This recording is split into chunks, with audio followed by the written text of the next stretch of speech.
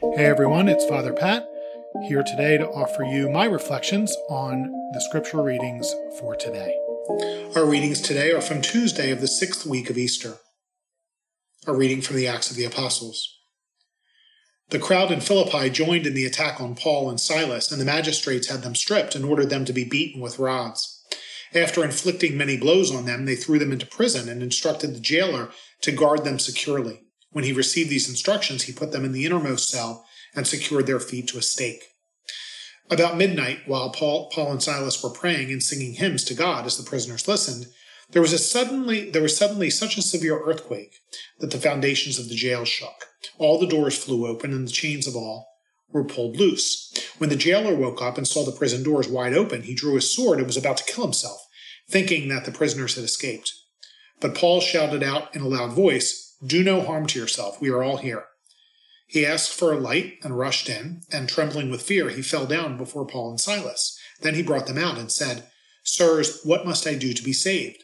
And they said, "Believe in the Lord Jesus, and you and your household will be saved." So they spoke the word of the Lord to him and to everyone in his house.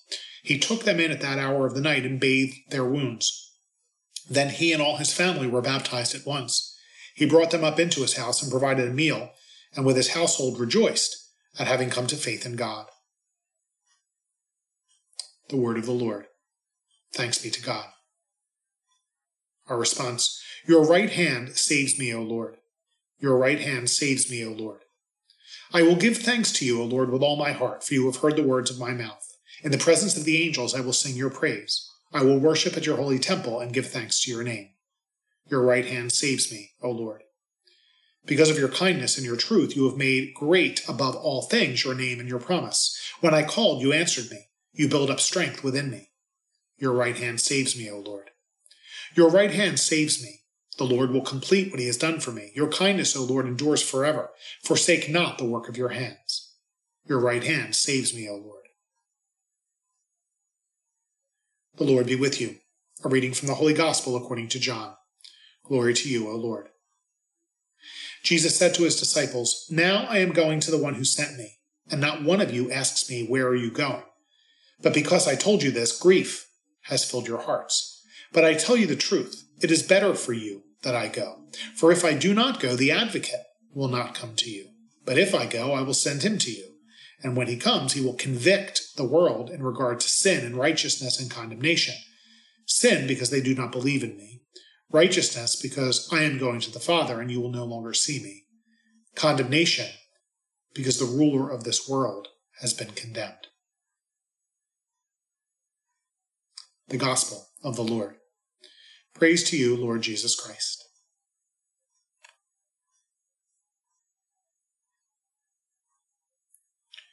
A priest and a lawyer died and went to heaven. They were met by St. Peter at the gate, who told them he would be giving them some transportation to get around it. He gave the lawyer a big white limousine. The priest was given a bicycle. The priest said, "Wait a minute, you gave the lawyer a limousine? You give me a bicycle? Why is that?" St. Peter replied, "Oh, we get a lot of priests in heaven, but this is the first time the lawyer has made it." Sorry, I couldn't resist, because today's readings made me reflect on just how often legal proceedings come up in the Bible.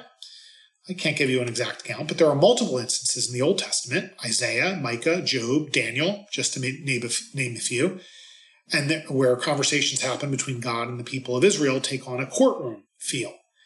And as we can see today, the New Testament is no different. In fact, the Holy Spirit is described as a lawyer, thus not only redeeming, but even exalting the legal profession.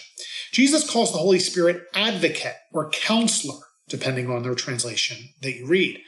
On the other hand, the name Satan is literally derived from the root word meaning adversary, or one who plots against another person. The book of Revelation actually calls Satan the accuser. So our lives really are a courtroom drama. Satan accuses us of being irreformably evil, while the Holy Spirit defends us against him. God created every human being as good, and Satan tries to convince us otherwise, both about ourselves and others. Only if we are tricked into believing that lie, though, will our quest for heaven be lost. Today's first reading is actually a cool story about the Holy Spirit springing Paul and Silas from prison. But we actually only hear part of that story instead of the whole story. That we hear just verses 22 to 34 in today's first reading. But the whole story begins in verse 16 and goes to verse 40, and it's way more interesting. It starts out with a possessed woman who makes her living telling fortunes, who keeps chasing after Paul and Silas and screaming at them. After a few days of that, Paul gets annoyed and he casts the demon out of the woman. The lady's boss gets upset then because now she has lost the power to tell fortunes, and that's going to cost him money. So he has Paul and Silas arrested for disturbing the peace. After the Holy Spirit, causes an earthquake and opens the prison doors, the law enforcement guys want to quietly just let Paul and Silas leave town. But Paul insists that they publicly acknowledge beating them because that's against the law, since Paul and Silas are Roman citizens. The point of the story is this. Paul and Silas are innocent of any wrongdoing, but that got them arrested and beaten. In the end, though, the accusers are exposed for their hidden crimes, thanks to the advocate who defends the innocent men. So all joking aside, I've got some news for you. For any lawyers out there, if you truly fight for justice, you're doing God's work. You're being an advocate, a counselor, and a heavenly white limo is in your future. And for all of us who need a good lawyer, myself included, there's hope for us. In the Holy Spirit, we've got the best lawyer out there. He's never lost a case yet. And so we'd be wise to put his number on speed dial. May Almighty God bless you, the Father, the Son, and the Holy Spirit. Have a great day.